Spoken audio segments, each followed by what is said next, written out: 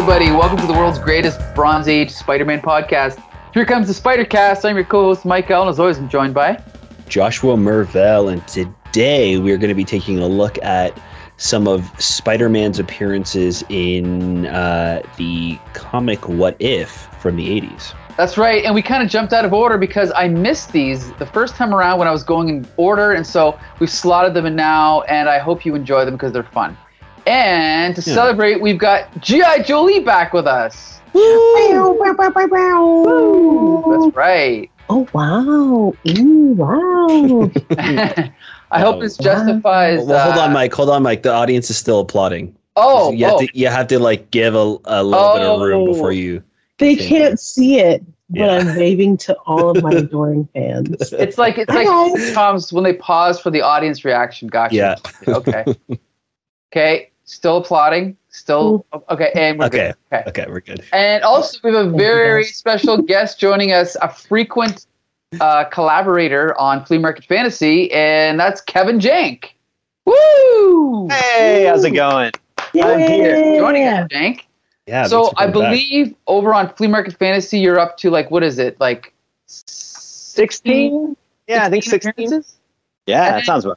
On Spider-Cast, I don't even know what you're up to, but it's got to be at least 3 or 4, right? Yeah, it's 3 or 4. I said 4, yeah. Okay. Yeah. If this were SNL, he'd be like one appearance away from a jacket. Yes, the smoking jacket. Everyone knows the smoking jacket, yes. Yeah, I want to get it from Conan. So before we jump into these What If comics, I just want to know, Jank, because I'm not sure if I've asked you this, but other than Flea Market Fantasy and Here Comes the Spider-Cast, do you read any comic books currently? Yeah, a very small. It's shrinking by the day. I feel like the number of comic books I still read, but yeah, there's still a couple. Honestly, the few books I still read is the Walking Dead Deluxe, like the color reprints of it. And I look more forward to that than I do the actual like new comics because they're all pretty bad. Gotcha. So almost nothing from Marvel or DC then, right? Yeah, Daredevil's still pretty good. Who's doing Daredevil right now? Chip Zdarsky. Gotcha. Interesting. Okay, cool. Yeah, pretty good. Awesome. All right. Good to know. So here we go. So again, we try to go in chronological order on the show, but in my database of Peter Parker appearances, these comics technically, they don't count because they're not 616 Marvel, right? This is imaginary alternate worlds Marvel. So that's why we're doing this out of order. So the first one we're going to cover, and we didn't even talk about this before the show, but Kevin Jank, would you like to volunteer to summarize any of these issues, or would you like to leave that to us? I guess I could. Okay, which one? The last one. The last Uncle one? Ben. Okay, Uncle Ben, and then Josh, how about you? I'll start off with Gwen Stacy. Gotcha. And then Julie, do you want to do the clone one, or do you want me to do the clone one? I'm gonna leave that mess to you. Gotcha. Okay, understandable. Okay, so Josh, you can take it from here, and All right. and be sure to mention who drew this issue because it's very important. Sure. So this is What If Spider-Man Had Rescued Gwen Stacy. This is What If number 24. This is written by Tony Isabella, and the artists are Gil Kane and Frank Giacoia, I think. Giacoia. And I just want to mention quickly, Tony Isabella was a guest at the Action Comic-Con in 2018, I think. Ew. Courtesy of G.I. Jolie and Michael. And Gil Kane is the original artist on the death of Gwen Stacy, and that's why I wanted you to mention it. Interesting. Okay. I like that you refer to yourself in the third person. Yeah, always, yes. Okay. So, as most what ifs, just like most what ifs, this kind of starts off with like a recap of an event that's happened in Marvel Comics that is canon to the 616 universe. So we see it's like a year after Gwen Stacy's death.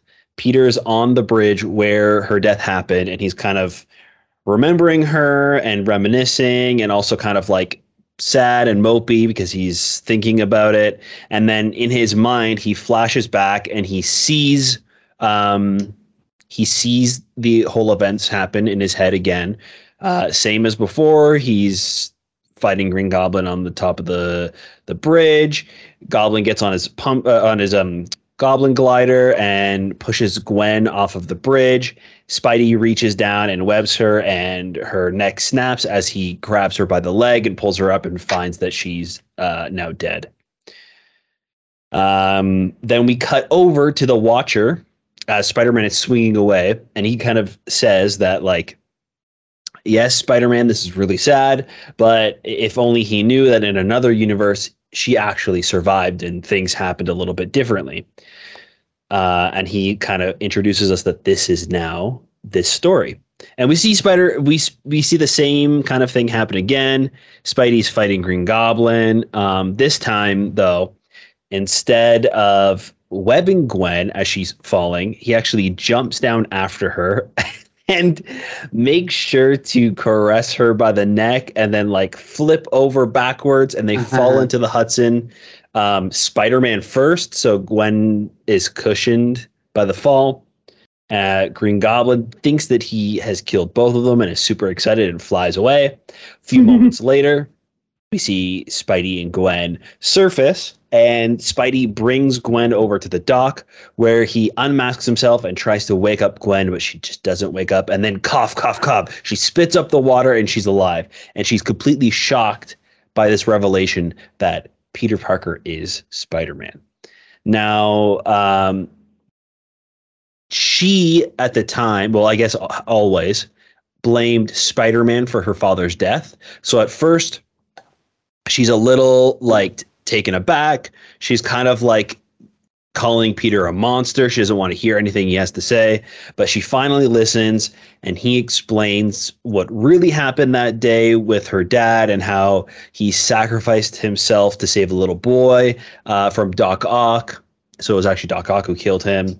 Yada, yada, yada. They kind of embrace, and then Peter's like, you know what, now that I don't want to waste any more time, now that you know my identity, I'm going to propose to you. So he asks her to marry him. She says yes, and then he swings away and leaves her on the dock.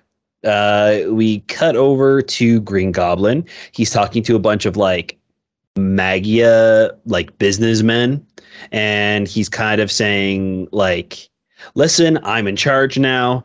I finally killed Spider-Man, so like I'm the biggest threat in town, so you guys all have to answer to me. That's when Spidey shows up, and he actually starts beating up Green Goblin because Green Goblin, Norman Osborn, knows Spider-Man's secret identity. So now that he's engaged, he is worried that his identity is going to be leaked, and all of his enemies are going to start coming after him and Gwen. So he kind of goes against his morals, and he's pretty much like, I'm going to kill you so I can have a nice life with my wife now. So he shows up and starts beating up on them, and then Green Goblin kind of says like, hey, if you do this, I'll shout out your real identity. And then the rest of the gang's like, he knows the identity. So they're trying to save Green Goblin now, so that way they can find out the identity of Spider-Man and hopefully make money off of this situation. Spider-Man is able to jump in and beat up all these Magia guys while Green Goblin flies away. And Green Goblin runs to a mailbox and mails a letter out with Spider-Man's secret identity on it. And we don't know who he's mailing this out to. But once he does, he jumps away. Spider-Man leaves, and after he's finished with the guys, and we see Norman has gone home, he's revealed his secret identity to Harry Osborn, his son, and they're kind of like talking it over about like, listen, you're going to learn from me, Harry. You're going to be kind of like my second in command and help me run this like new crime syndicate, and we're going to be able to do this together. We just need to take out Spider-Man. And Spider-Man shows up. He starts fighting Norman, and then Harry jumps in the way to save Norman as Spider-Man is about to finish him. And then that causes Norman Osborn to kind of snap out of his goblin form and realize that like he has some love and still in his heart once he sees that his son has sacrificed himself for him. So Harry is now helping Norman, getting some help, hopefully seeing a therapist or something. Spidey swings away and leaves, and then tells Gwen what's going on. They tell Aunt May about the wedding. Then we cut to the future as we see Peter's getting ready for the wedding with Flash, his best man.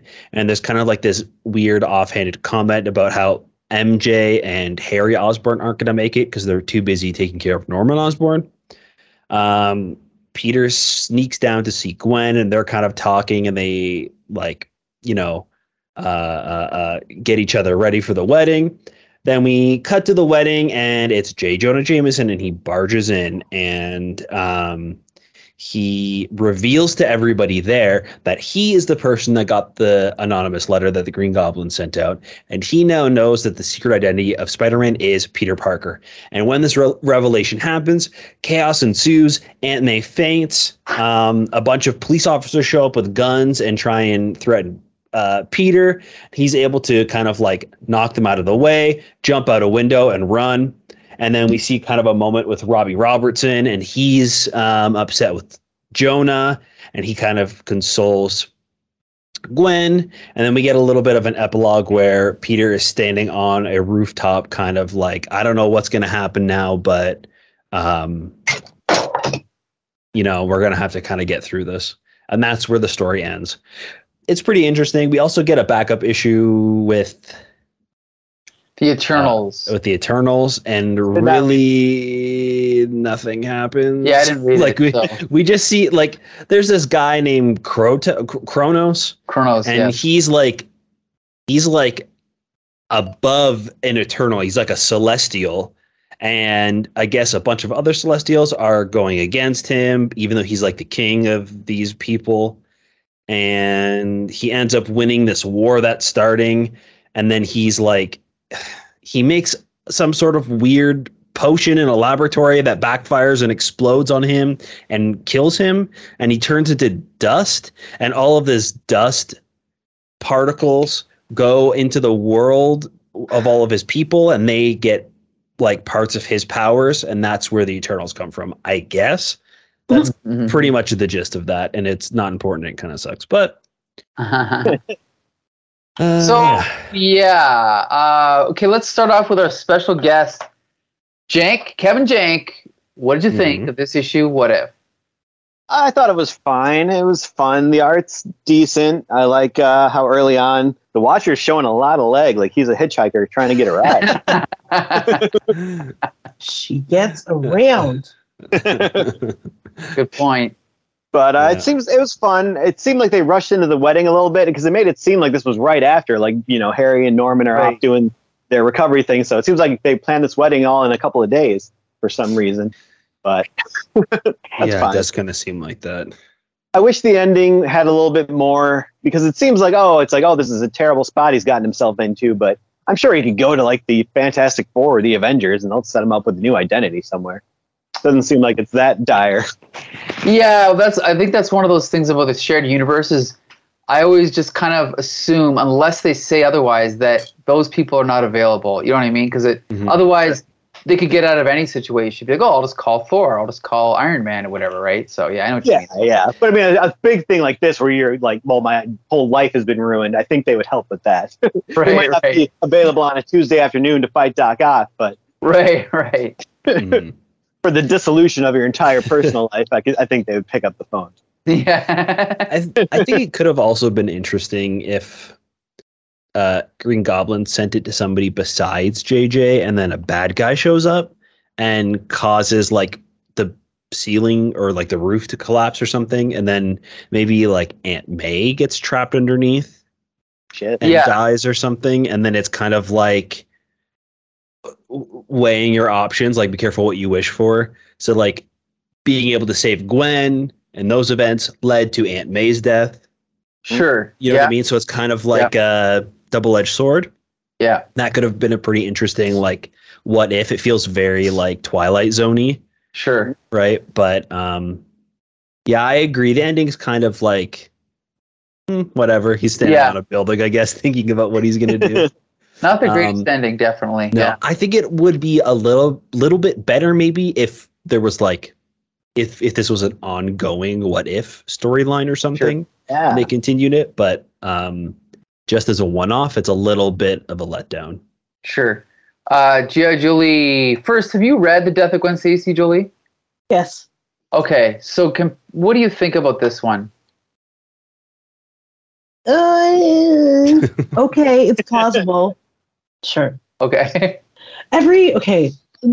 Spoiler alert, we only read what ifs. So like all of these what ifs and then the what if that happens are all very plausible. But then it's just like the story that happens after it that's like, what is happening here? Uh-huh. What's going on? Why? Not a butterfly. Why is it happening? Yeah, it feels very like quick too. Like everything happens at a neck break speed. Pun intended. Neck break. But it kind of feels like there needed to be time jumps or something. Like even if they did like a 1 year later, 1 week later, even him proposing right after saving her was kind of like, whoa, okay, I guess we're just doing this. And then it was like everyone around them was like okay with it because and not only were they okay with it, it was like they were predicting it. So like they go to Aunt May's house, but they don't tell you they're going there, but they show you that they're going there, and they sort of foreshadow it in the dialogue. Mm-hmm. And then even Aunt May's like, oh, I wonder if they're here to tell me that they're going to get married, that I got to plan a wedding, and then they're like literally married in the next panel. Yeah. Well, it's so jarring. I think the key is that, like, I think you're right. Someone said it where the what if is what if Gwen survived? And to me, that should be the only thing they explore. Like, never mind so much about the Green Goblin. Never mind so much about J. Jonah Jameson. Just keep it on Gwen and just explore that. And the fact that they didn't even include Mary Jane, that's ridiculous because that's the main thing. They mentioned her. Yeah, name. they mentioned her, but like the main thing is that he was single for X number of years, then he dated all these people, then he married Mary Jane. I mean, at this point, this was like he was still with Gwen though. Yeah. Yeah, but I'm just saying, like in like our world, he went back with Mary Jane. Now this is 80-ish? Yeah. I just want to say quick, 1980. So even if they would have said, oh, well, if Gwen survived, this is how Mary Jane would have felt. Like that's something they should have explored. But anyway. Or like the fact that this came before the wedding of Peter Parker and Mary Jane, she pretty much, Gwen survives and her fate is the same as Mary Jane's. Peter just ends up marrying insert woman of the day, week, month here. So you're telling me, had Deb Whitman not gone, quote, crazy, and Peter might have liked her a little bit more, would he have married her? Would he have married Felicia Hardy if she wasn't so obsessed with like the Spider-Man persona and then I guess Venom, but also, or the black suit Spider-Man, but also what is this saying like as the larger picture for women in Spider-Man's life? They're just there for him to marry or discard. Well, to be fair, go ahead, Jank. Or to be killed. Or to be his Aunt May, who he also neglects. The thing is, though, it's fair to point out that Peter would have married Gwen. I mean, but she died, right? So, I mean, that's legitimate. Like, I don't know. I mean, if you're going to marry someone and they die, you have to marry, and then you want to get married, you have to marry someone else, right? So it's hard. Yeah, I think it's just weird that this is what the story turned into when it's like immediate. You know what I mean? Yeah. I don't remember Peter talking about like an engagement ring or planning to propose to Gwen or anything to lead up to the moment. You know what I mean? It's not like his proposal was ruined when she died in the original one. So it doesn't feel like it connects. Sure. This issue also starts with like almost like a time jump, right? We see Peter a year after the events. So it could have even happened where it's like we see how the event changed in this other universe, and then Gwen is saved, and then we cut to a year later. Well, we see kind of what's happening. You know what I mean? And we jump to like the same time Peter's at. First of all, you realize the whole whatever you want to call it, the divergence. The divergence happens 13 pages in. That's ridiculous. Crazy. It should have been on page 2. It should have been, this is what happened. This is what happens in this one. That's it. Mm-hmm. And then go from there. And to me, again, the fact that Mary Jane, it would have been nice to like, okay, fine. He saves Gwen. There's a time jump. They show like X number of years later.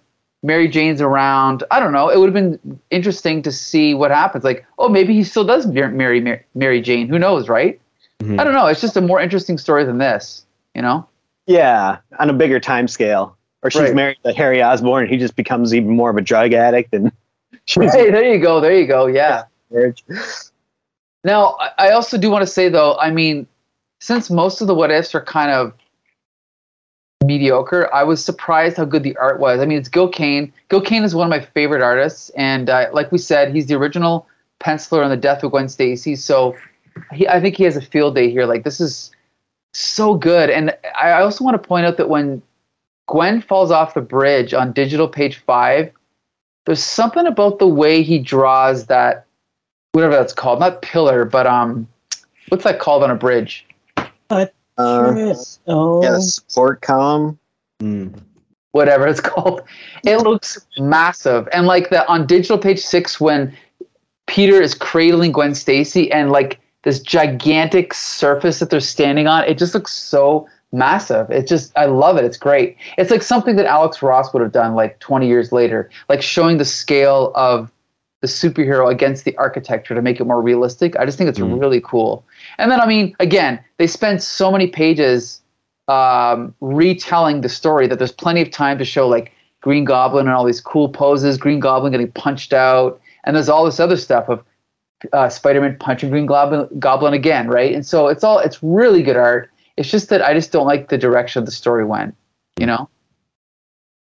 Yeah, I thought the story is fine. I think it's just like nothing spectacular, you know what I mean? Like it's there. I agree with you, Mike, where it's insanely long getting to the actual what if part of this what if comic. We see the events of Gwen Stacy's death happen twice. You know what I mean? Like they happen when Peter's thinking about it, and then they happen again when Watcher's retelling the story from another universe, except for the ending is slightly different. So it's kind of like, I think we could have just gotten away with the one version of her death. But yeah, it's okay. I don't know. The ending is also a little bit lame. But it is. I think it's just like they got off on the wrong foot. They should have just rewrote the whole thing and just started from scratch. But obviously they're not going to do that because they're rushing things out. But anyway, okay, so the final question is, Kevin Jank, do you recommend this comic? I'm going to soft recommend. I wouldn't say run out and gobble it up right now. But there's potential here. This would be a good one. Like they did that Spider Shadow thing recently. That was like a 5-issue limited series. What if? Like this would be a good one to do that for. Like you spread it out, cover a greater span of time. I think this would be a lot of fun. Yeah. Okay. Cool. G.I. Julie, do you recommend this one? Yeah, it's fun. I recommend it because it'll encourage your mind to think of other solutions to this what if Gwen Stacy lived problem. Right. Josh? Yeah, I think it's like a mild recommend. It's not a fantastic one, but it's one of the better what ifs we've read so far. That's for sure. Right.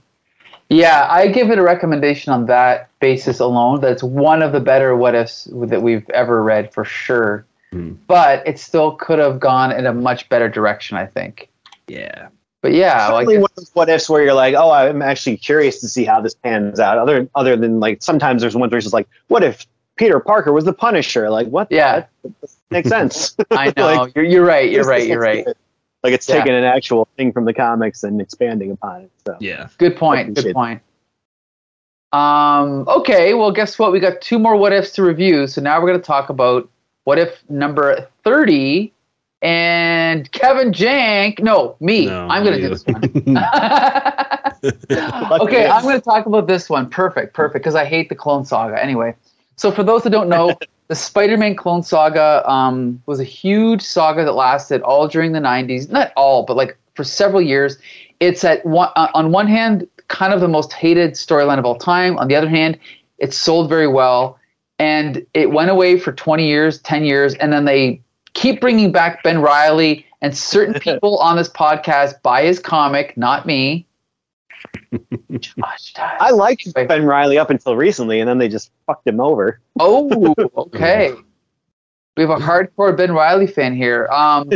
So for those that don't know, so basically the clone was introduced, I think it was in Amazing Spider-Man 149, and then I think he disappeared after 150. He was gone for years and years and years. So that would have been like mid-70s, I think. Then he came back in 93-ish, 94-ish, right? Then he disappeared again for 10 or 15 years, and now he's been kind of permanently back. So this is a what if that kind of came true. What if Spider-Man's clone had lived, okay? And before we continue, G.I. Julie, I don't remember. Do you know anything about the Clone Saga? I think I do.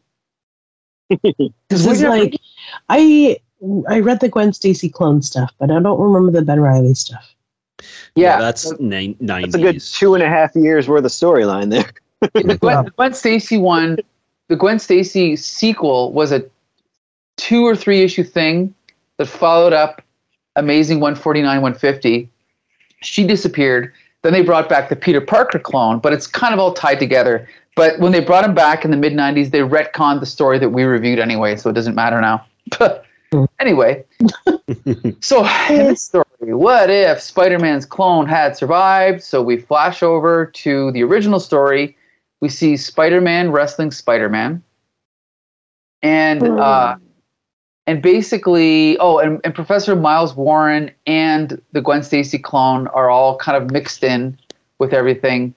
And I'm trying to figure out where the divergence is.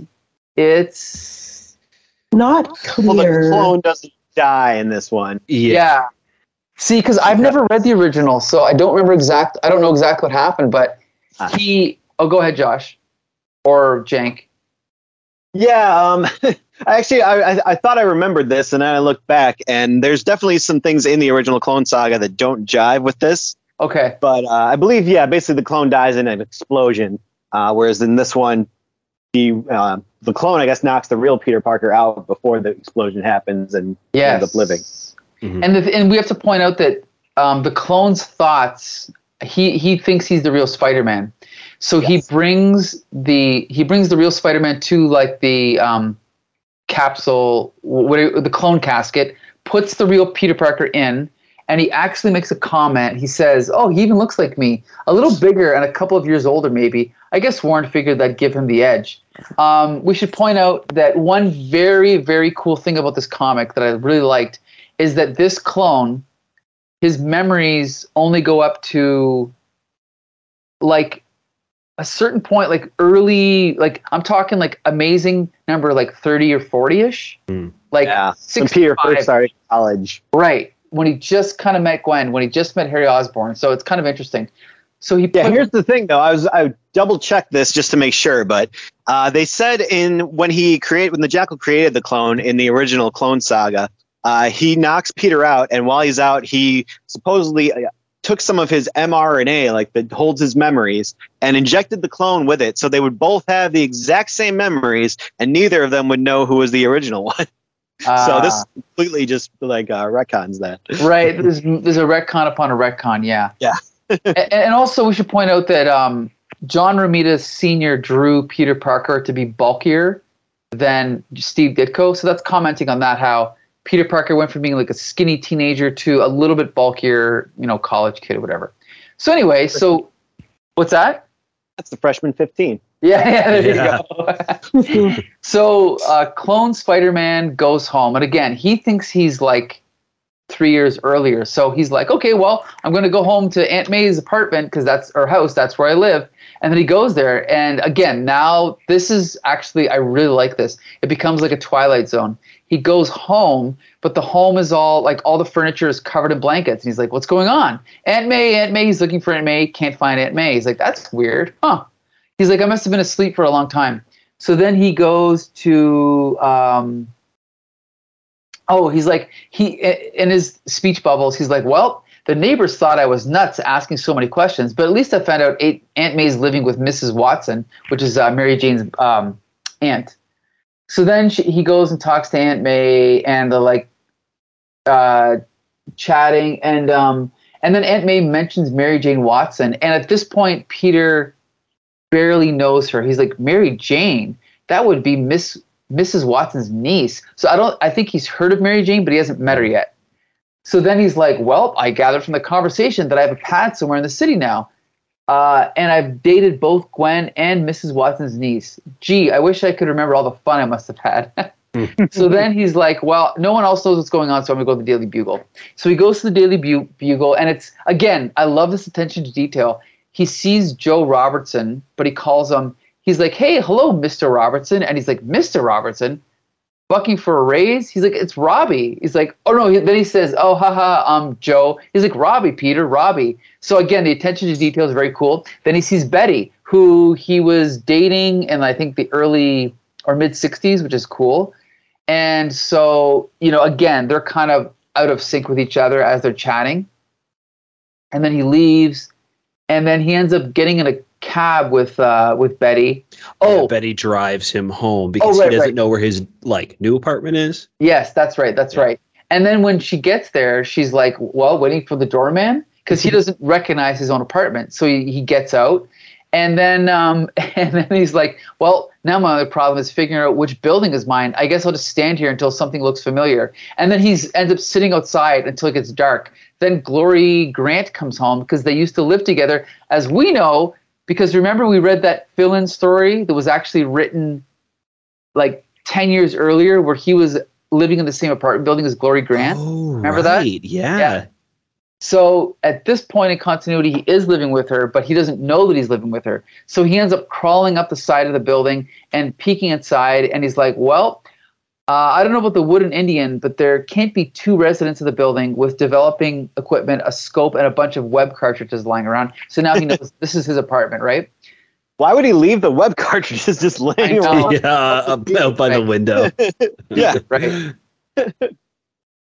So he starts going through his own paperwork and stuff, and then he sees a box of letters from Gwen, and then he's reading, looking at all these pictures of Gwen and seeing them together and stuff. And so then it says, most of all the letters speak in the voice of Peter Parker's one true love. They speak in the voice of the real Gwen Stacy. His heart breaks as he reads the newspaper account of her death during a battle between Spider-Man and the Green Goblin. So he's upset because he realizes Gwen dies, but he doesn't remember anything, right? Because he's just a clone. So he decides to leave. And where is he going now? He's going to Professor Warren's, right? He's going to talk to her to find out what's going on. And then he goes inside and he's reading up on all his paperwork.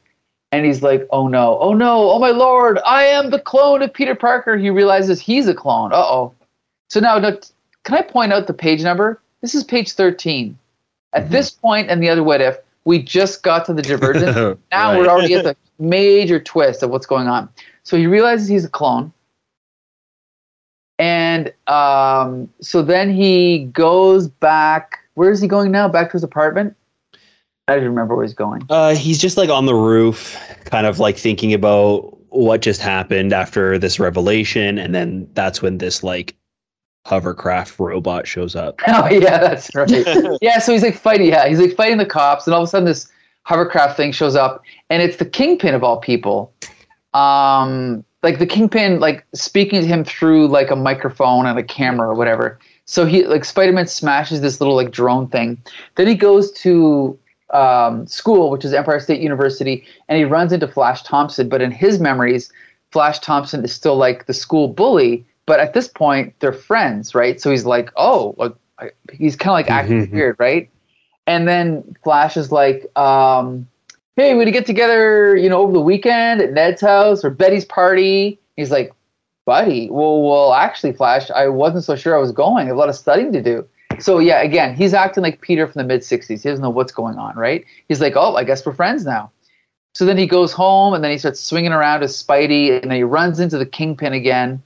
And then he runs into some other bad guys, and they're punching and fighting and punching. And then he leaves. And then he's like, you know what? No matter what happens to me, that Peter Parker is sealed in that tube. I've always been fond of Peter Parker. So then he goes back to the tube where Peter Parker is, and he's like actually contemplating killing him. He's like, just pull the plug, just kill him, dump the body in an industrial chimney or something. Who am I kidding? So he breaks him out. He lets Peter out, and they start talking. He fills him on what's going on. He tells him, look, I know I'm a clone, blah, blah, blah. So then they decide to swing away together. Peter's dressed as Peter. The clone is dressed as Spider-Man. They go to the Kingpin's headquarters, right? Yeah. This is stupid. The Kingpin kidnaps Peter Parker. Yeah. To try and get Spider-Man. I don't know if this was their plan the whole time, but... Yeah, and then he's fighting Kingpin in like an amusement park. They're on a Ferris wheel. It's kind of stupid. Yeah. It's like page after page of fighting. They team up. They kick the Kingpin's face in. And then it's like, oh boy. So like that's the ending of that little thing. And then it's like, well, back at Peter Parker's apartment. So now again, this is my favorite scene in the whole movie or the whole comic. But trying to think about what to do, they're like, well, I guess like we can just team up. And like he's like, okay, so the only thing is you're still me, only you're me, and you're still Spider-Man. And he's like, so you got a copyright on it? And he's like, well, Peter, my boy, I'm thinking it should be a pleasure to be able to sleep late and go to class sometimes or fight for justice. So now they're going to decide to like share their life, right? So they can both kind of like be Spider-Man at different times. So like, yeah, you be Spidey on Mondays and Wednesdays. I'll take Tuesdays and Thursdays. We'll flip for the weekends. Yes! And this is my favorite part of the whole comic. Good deal, bro. I get the bed, you get the couch. I get Mary Jane, you get Doc Ock. What the fuck? Yeah, and then, okay, now is that any way to treat your kid, brother? Wah, wah, wah, the end. All right. So yeah, there you go. There's the end of the story. I don't know what to think about this. Gia Jolie, what's your first reaction to the story? Effing yikes. Yeah. I never want to read that again. I don't even think that what I did while I read that was reading. It was more like, no, I read it and then it immediately left my brain. Right. Right. Hearing you recount it was like giving me PTSD nightmares. Yeah. Sorry to anyone who suffers from PTSD. It is just a gross exaggeration of how I feel about this book. But I didn't know that anything could be worse than the Gwen Stacy one. So that's probably it. And I was like really excited to learn about Ben Reilly because like there's a current ongoing Ben Reilly book and I really wanted to know a little bit more, but I guess not. Yeah. Okay, Josh, what do you think? Yeah, it sucks. But I will say, I think that while the ending is bad, the writing is like a sitcom. I think that's a really fun idea for Spider-Man in a what if. And that's also, this ending is kind of what they grabbed and what they were planning on doing with the whole clone saga. So for Jolie or anybody in the audience, I think we've also talked about this on the show possibly before, but real quickly, they originally brought back the clone of Spider-Man so that way they can eventually write off Peter Parker and have him retire with MJ and his daughter, and Spider-Man could continue as like a new version of Spider-Man. So and Peter younger. Parker was, and younger. So it's kind of like jumping back in time and we can see his college years again, yada, yada, yada.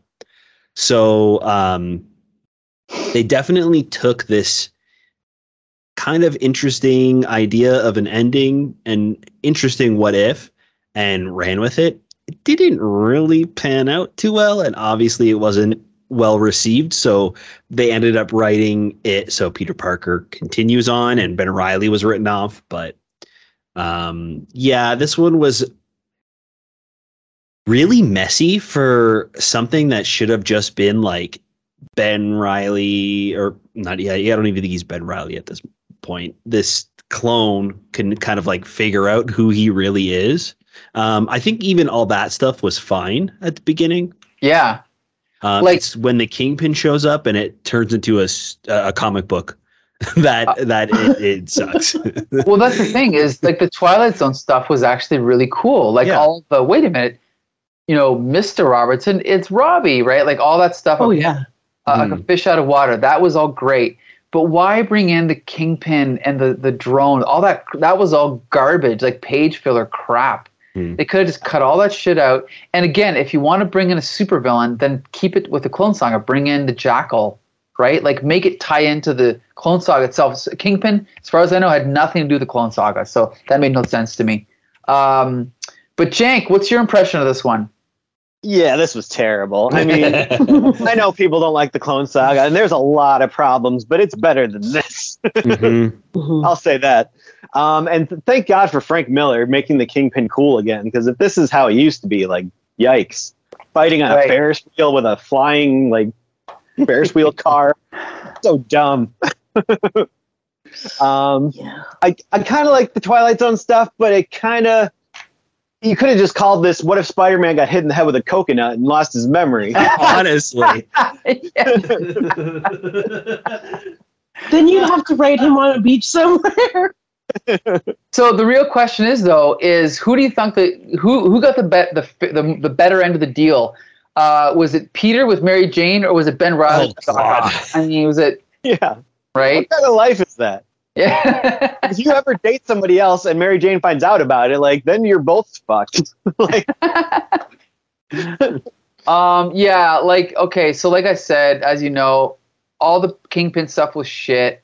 The other stuff was good, but it was ruined by the Kingpin stuff. The writer here was Bill Flanagan, who I've honestly never heard of.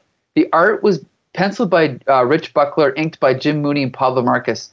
The art was okay, but I got to point out, a lot of these panels were swiped, a lot of them. And Rich Buckler was a fairly popular artist at the time, but he kind of became known as a swipe artist later. Obviously, this was before the internet, so you couldn't cross-reference things as quickly.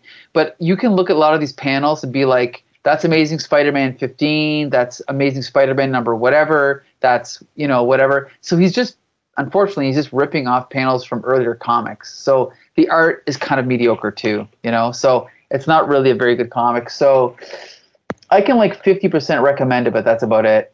G.I. Julie? Was this the one where one of the panels? No, that's the next one where it looks like hieroglyphics. I don't remember that one, but I guess that's coming. There's a panel where it's Spider-Man and I think it's Uncle Ben and him. So I think it's and there's a cat head for no reason. Oh yeah. Anyway, just weird shit happens. But we'll talk about that in a second. I wasn't terribly disappointed in the art. I think I hate the next one the most, art-wise. Sorry. Okay. But overall, I guess this book is bad. That's it. Jank, do you recommend it? Oh, not at all. Ooh, all right. I didn't really like any part of this. Okay. Josh? No, I like the inking. The inking's nice. It's nice to see Jim Mooney again. Yeah, it's been a while since we talked about good Jim's inking, but yeah, it's not great. Right. All right. What if number 30? There you go. Some hesitant recommendations, if any. And G.I. Julie, do you have to leave now? I do. Okay. Oh no. Which sucks because the next one I kind of liked the best. Yeah, agreed. I was very stylistic, and there's a panel that looks like hieroglyphics. I can't tell if it's, but I like it as much. It was almost too stylistic. Which page? I don't have I won't open it yet because it's going to be here, but it's close to the end after Ben knows who he is. might be right after they tell JJ. They take the mask off. It's okay.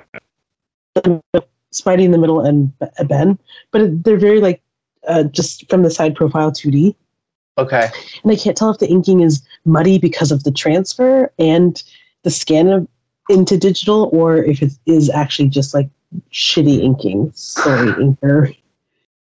Yeah, I'm trying to find the page. I can't find it, but this, I guess, gotta say, yeah, this inking was very. I don't know if it's shit or if it's just a stylistic choice, but it's inked by, no offense, Sam De La Rosa. Yeah, and it's like it's so sketchy that it's almost like just amateur. But I'll like make really quick 2 cents. This one didn't start like the other ones with the Watcher. This one just started where Aunt May goes downstairs and gets shot, and it goes from there. Right. They just don't even go through Spider-Man or like the actual origins of Uncle Ben dying. They just assume that he lived through that ordeal. Yeah, it's kind of nice. The only time we see the Watcher is like in that one big splash page, and he's just kind of in the clouds as the story's going on. So it's great that they don't have to be like, "Hey, guess what? I'm the Watcher." Right. I'm gonna tell you this cool story that happened. People know what's going on. Yeah. Right. Okay. Yeah, it was a pleasure to be back. I can't wait for next week. Yeah. Hopefully it's just as interesting as these books. It's nice to hear your voice again, Jay. Nice talking to you, Joey. Yeah. All right. Okay. Good, Joey. Bye. Bye. All right. Okay, so now this one is going to be summarized by our pal Kevin Jank. He's going to tell us what happens in What If number 46, the second last issue of the series. Oh, really? Yep. And then they relaunched it again? Of course. 1989. Yep. Yep. Okay, so this issue starts with Peter Parker in the cemetery, and you think this is going to be like those other, issues where you see the real universe and then the Watcher is going to show you the other one, but nope, we're already in it. Because it turns out he's not visiting Uncle Ben's grave. It's actually Aunt May's grave. Uncle Ben's there with him, talking him down. And then we get that splash page with the Watcher talking about, hey, what if Spider-Man's Uncle Ben had lived? This one was written by Peter B. Gillis, art by Ron Frenz, which is sometimes good, sometimes not. Yeah, good point. There's certain panels that do not look great, but overall I kind of liked it. So we cut to a little brief synopsis of what happened when Uncle Ben died. He was getting sciatica in the middle of the night. That's why he was up and downstairs when the burglar broke in, so he got shot. And then, Peter Parker finds out about it, goes and captures the burglar, blah, blah, blah. Everybody knows that story. Even the movies don't bother showing it anymore. So this, the one little difference in this reality is Ben didn't have that pain in his back that night. So he was sleeping soundly. And it was just Aunt May that heard the noise downstairs. So she went down to see what was happening. And there's the burglar, shoots Aunt May. Yep. So then Peter again finds out about it, goes and captures the burglar, although we don't even get to see it this time. They assume we remember what happened 2 seconds ago. So then we get Peter and Uncle Ben having breakfast, and Peter keeps talking about, Spider-Man's doing good things and stuff like that. And Ben's kind of like, oh, what's up with this kid? Something's going on with him and this Spider-Man. I hope he's not touching him inappropriately. So then some of Peter's friends come by, and it's Flash and Liz Allen and all those kids from school who really aren't even his friends. But I don't know if this happened in the actual universe. Like, they never showed it if it did, but who knows? Yeah, I don't remember this.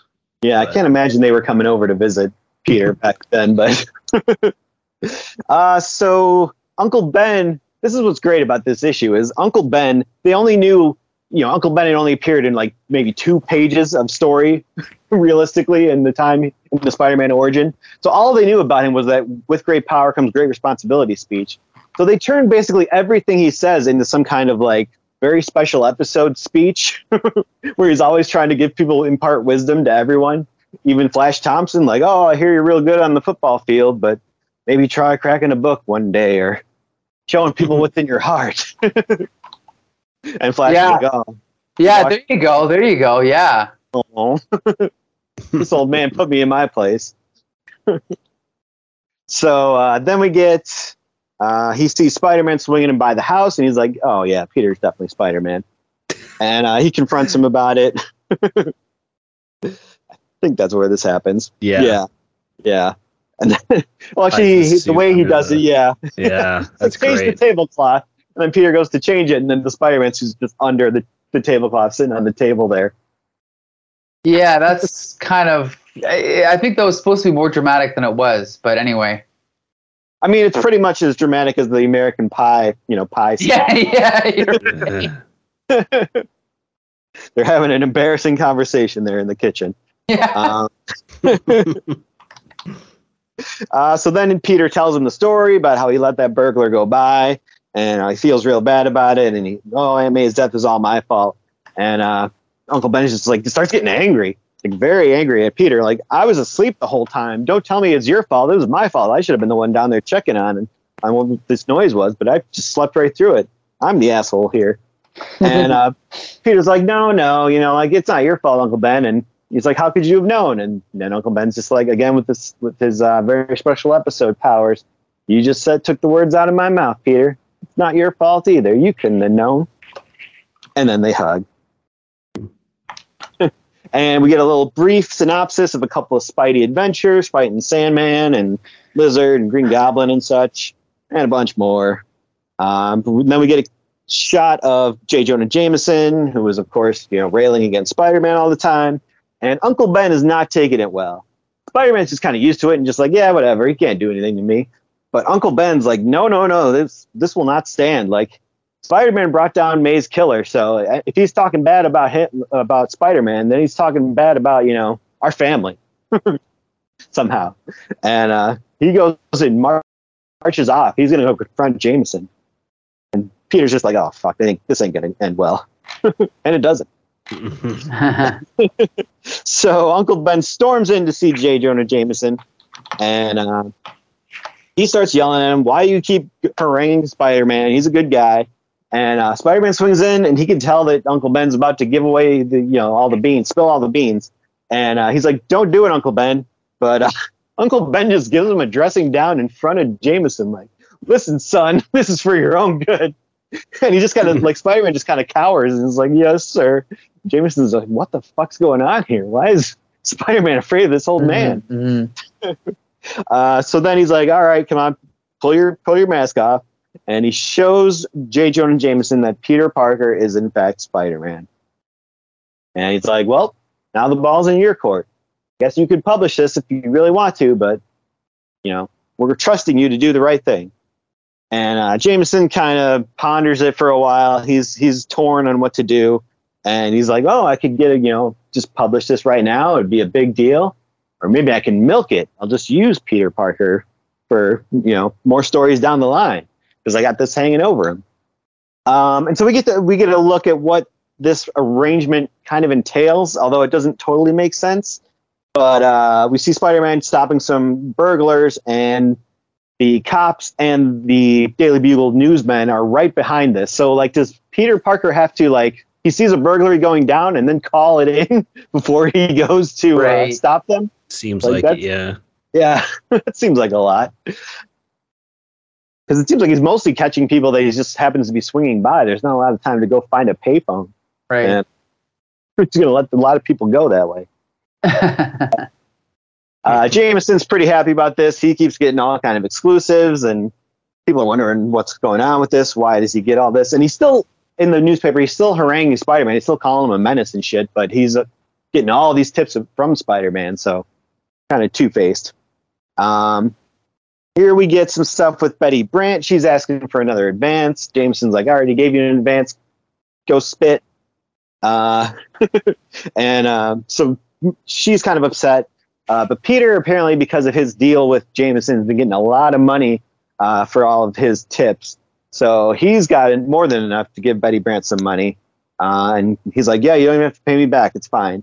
You get a really weird shot of, like, the two of them looking in each other's eyes where they pretty much look like they're related. And it's like, oh, I don't want these two to get together anymore. They have the same face. So then Jameson calls Peter into his office and like, hey, there's something up with Betty Brant. Like, I need Spider-Man to go look into this. She's into something crooked. And Peter's like, no, Betty Brant wouldn't do that. Like, she's a good girl and like I like her, so I'm not doing this. And he's like, oh, you're gonna do it all right. But so Peter then just hangs Jameson on the coat rack and goes home, and he tells Uncle Ben, like, hey, do you believe what Jameson wanted me to do? And Uncle Ben's like, yeah, you should. I agree.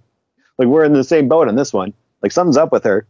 And so Peter gets mad, and he eventually does go to follow her just to like prove them wrong, basically. But it turns out she is doing something crooked because she's meeting up with Dr. Octopus. Her brother apparently has gotten in deep with like the mob, which I think did happen in the actual stories. And then he ended up getting murdered, but he does not get murdered here. Spider-Man's able to save him. And he kind of just walks off all cranky. Like, he's like, Betty Brant, I believed in you. No, I don't anymore. He's just completely disillusioned. And basically he doesn't want to face Jameson or Uncle Ben anymore. He's just like, can't believe they were right. And like, I don't believe in anything anymore. He just pretty much becomes a wino, I guess. Doesn't go home and just kind of sleeps in the alley in a webbing hammock. Apparently he smells really bad. Some guy sent by Jameson shows up, and he's got like a piece of, like a mock newspaper headline that says Spider-Man's identity revealed, and he's like, you don't go see Jameson, I'm gonna, he's gonna make this a reality. Spider-Man's like, oh no. And somebody overhears this, somebody flying on a glider. Wonder who that could be. So he goes to see Jameson, and he's like, hey, you're not giving me any tips anymore. What's up with that? And Peter's like, just looks disheveled. And he's like, no, I'm not doing this anymore. Screw you, I'm out. And then Jameson's meeting with Norman Osborn at like their fancy country club. And Osborn's trying to get some info out of him on Spider-Man, and he's just playing dumb. But he ends up going to, then we cut to John Jameson has come back from space with the space spores in him. So Jameson's at the hospital visiting him.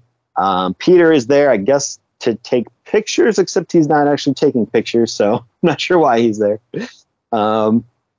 Just for moral support, I guess.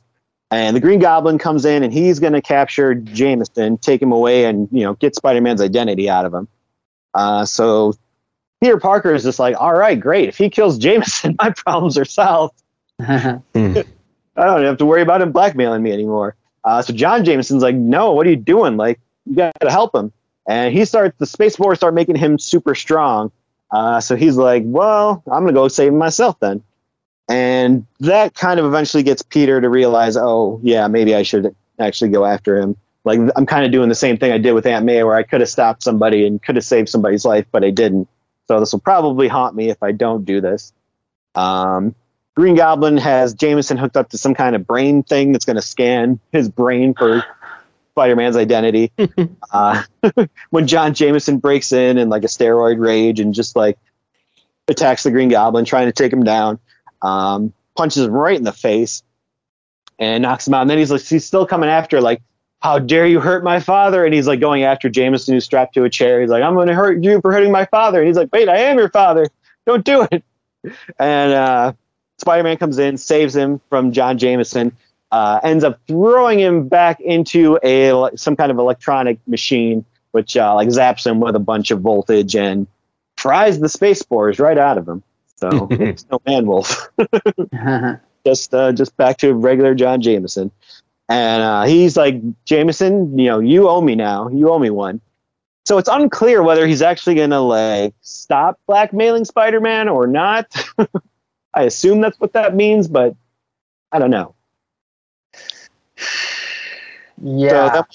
Because then it just ends with Peter going back to see Uncle Ben, and they kind of make nice after all their turmoil. And it's just kind of like, yeah, sometimes fathers and sons have a fight. And he's like, yeah, but we'll always get back together. And that's where it ends. So, okay, first I got to say, I love me some Ron Frenz, but because of Sam De La Rosa's finishing or inking, this art looks like complete amateur shit. I think. Like, the storytelling's fine, but what do you think, Josh? I think the penciling is also pretty weak in this to begin with. Yeah. Like, you can tell it's unfinished. Yeah. I mean, even right at the beginning, we see, I don't have the page numbers, but when we see Uncle Ben getting out of bed. Okay, yes. His face, he doesn't have a face. It's like the hatching of like when you're preparing to draw a face. Good point. You draw like the vertical and horizontal line that's like curved around the circle of the face, so you know where to draw the eyes and the nose and the mouth. That is left in the comic. That's a good point. That like it was not penciled in.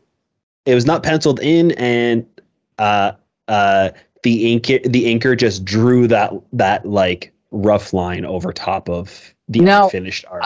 I should point out that in comics, there's usually a penciler and an inker, but in some cases, there's a layout artist and a finisher. So really, even if you say the pencils are not good, it's because the fact that it says Sam De La Rosa finisher means he was supposed to like kind of do his job, and he didn't. Oh, gotcha. Yeah. Okay. So it's kind of his fault. Like, that's what I mean. The storytelling's fine. It's just that the finished inks look so sloppy. Okay? Yeah. At times, I think it looks really good, but for the most part, throughout, it is extremely sloppy. Yeah. Jank, were you gonna say something?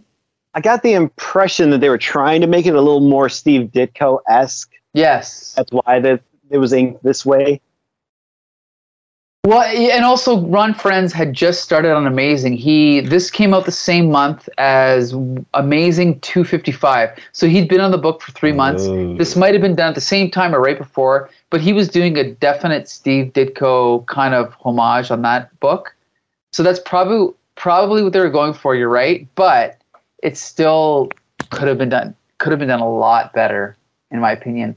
Now the thing is I think that arguably this script is probably the best of the three, but I don't know why they focus so much on what's his name, John Jameson, the Man-Wolf. Like, where the hell does that come from? Right? Yeah. I guess it was kind of a Deus Ex Machina to get them out of this storyline, I guess, at the end. Maybe, yeah. Even JJ doesn't feel well written in this. Like, or sorry, not necessarily well written, but he's written out of character. I don't buy that JJ would screw over Peter Parker. Right. Even after finding the identity. It just doesn't fit well with like what we know of him. I also really loved the beginning of this. I was like reading through this, I was like, this is the best written What If. Right. I'm loving this so much. And then when Uncle Ben snitched on Peter to JJ, I'm like, what is this? Doesn't make any sense. Right. Like, I know Uncle Ben hasn't really had much character development up until this issue, essentially. Because he's only had 10 pages. A few pages, yeah. Right, yeah. Right. So when they set it up at the beginning, I was like, wow, it kind of almost feels like this is an old man Peter Parker. Right. And Aunt May even says that a lot, where she kind of says, oh, you're just like Ben. You know what I mean? Like, there's similarities between the two. So seeing him kind of lecture people and then hold that guilt within him of like, no, you didn't kill Aunt May. I killed Aunt May. Like, it just feels like they did a really good job of like making that duality of like Peter and Uncle Ben. And then for Uncle Ben to just be like, oh, I can't believe JJ, I'm going to storm off and wave my fist at him and reveal my nephew's identity to him. It's like, what? It's not matching up to everything that Uncle Ben stands for. Forget him in this issue. It's like every single time we hear Uncle Ben, we hear with great power comes great responsibility. Like, it just doesn't make any sense that he's like going against that. He's going against the holding the responsibility of keeping his nephew's identity a secret and helping him. Like, you know, they made this deal that they were going to kind of like work together and do this together. And I don't know, it just feels very backwards, and it feels like a shitty way to kick off the story like the plot of this comic. Yeah. The only rationale I can come up with is they do mention that it seems like Jameson's reason he hates Spider-Man is because he wears a mask, and that takes away his sense of responsibility because he's not responsible for his actions. So maybe that's where Ben's coming from. It's all about responsibility and showing this man who you are so that you can be held responsible for your actions. That would have been pretty good if that's what they wrote. Convincing Peter to do it himself instead of like tricking him into showing up in the office and then ripping off the mask off his face. Yeah, it's pretty harsh. Yeah, I don't know. It's like in a way, this issue was the best plotted because it was all about the plot, but they still went on these weird tangents. I just don't understand why. I don't know. I mean, with a story like this or any of these what ifs, it's kind of like when you pitch the what if you go off the rails on page 2, then the editor should say that doesn't work. It just, start from scratch and redo it again, right? Because it's literally, this is the story. There's no follow-up. There's no sequel. There's no continuation. So all of these kind of have these massive wrong turns that they take that should have been fixed just in the plotting stage, right? So I don't know what the hell they were thinking with any of these. That's the thing. I like the idea of what if, but they almost never satisfy me. But yeah, Jink, what were you going to say? The only thing I can think of what they went this route for was because they had to somehow differentiate, Uncle Ben being alive from Aunt May being alive, and the best thing to show Uncle Ben being more A, aware of what's going on, and B, more commanding of the situation and not afraid to step up and do something about it. So I guess that I can see why they went that route. It might not be the most satisfying, but I can at least understand the thought process, I guess. Right. So I guess the question is, does Kevin Jank recommend this issue? I would. I would say this is the best of the 3 for sure. In a way, it is. Yes, in a way. Yeah, I think it is. The story's the best. The art is not the best, though. I don't think. The art was probably the best. Right. And then Josh, what do you think? Would you recommend it? Yeah, lightly, kind of like the first one. It's a pretty interesting idea, and I liked a lot of it, but I think as a whole it didn't really work. But it was a fun read. Okay. This one, I like the plot, but the art is so bad that I just can't really recommend it. It's just like it shouldn't even have gone out the door, in my opinion. I don't know what the hell they were thinking. Yeah, even the cover is rough. Right. Yeah. Pretty lackluster. Right. Yeah. Like who's the guy in the little hat back there behind Doc Ock? One of the generic villains, I guess. I don't know. Not very good. I don't know. Yeah. Yeah, that's strange. Fancy Dan. Yeah. Marvel art at this time was so inconsistent. Sometimes it was really good. Sometimes it was crap like this, right? Yeah. So anyway, there you go. So we've caught up on our what if issues. And I did check. There are actually 3 Spider-Man what ifs before this, but they happened in the 70s. So that they're not going to be covered on Here Comes the Spider-Cast, but be sure to check them out. Just to entice you, what if Spider-Man joined the Fantastic Four? What if someone else besides Spider-Man had been bitten by a radioactive spider? And where's the other one? What if Spider-Man had never become a crime fighter? I can't wait to read that one. Cool. Anyway, I want to thank Kevin Jank for joining us. Thank you, Jank. Sure. Pleasure being here, even though we didn't review any Black Fox comics this time, which seems to be a staple of when I come on this show. True, yeah. Hopefully next time. I feel like they could have had, Uncle Ben gets older, goes into a nursing home, and him and the Black Fox are like hanging out there at the nursing home, and he's got to talk him into stopping because burglar killed his wife. So right, you got to stop this. Give up your evil ways. So we'll be sure to have you on again in the future. We'll try to fit the Black Fox in somewhere. Absolutely. Right. And we want everyone to join us next week because we're going to be back to reviewing episodes of the cartoon. We're going to be reviewing an episode of the cartoon featuring Silver Sable Oh, cool. Another one featuring the Red Skull, and another one featuring the Invaders, which I'm really excited about because I love the Invaders. Okay. So, it's my favorite era of that show. Really? Yeah, it gets a little weird at the end. Well, I'll have you know we don't have a guest book, so Kevin Jank, if you're free next Tuesday at 7:30 Eastern Standard Time, you're welcome to join us if you'd like. A lot of wizards. All right, there you go. Josh, you can take it from here. Yeah, thank you guys so much for listening to the podcast. Please leave us a review over on Apple Podcast or leave us a comment on either Facebook or Twitter. You can find us there at the Comic Book Syndicate, or you can find all of our stuff at thecomicbooksyndicate.com. Please let us know what you guys think about the comics and our podcast and all of our videos. We want to know what you guys think, so let's keep that conversation going. That's right, and until next Monday, Spider Friends, go for it!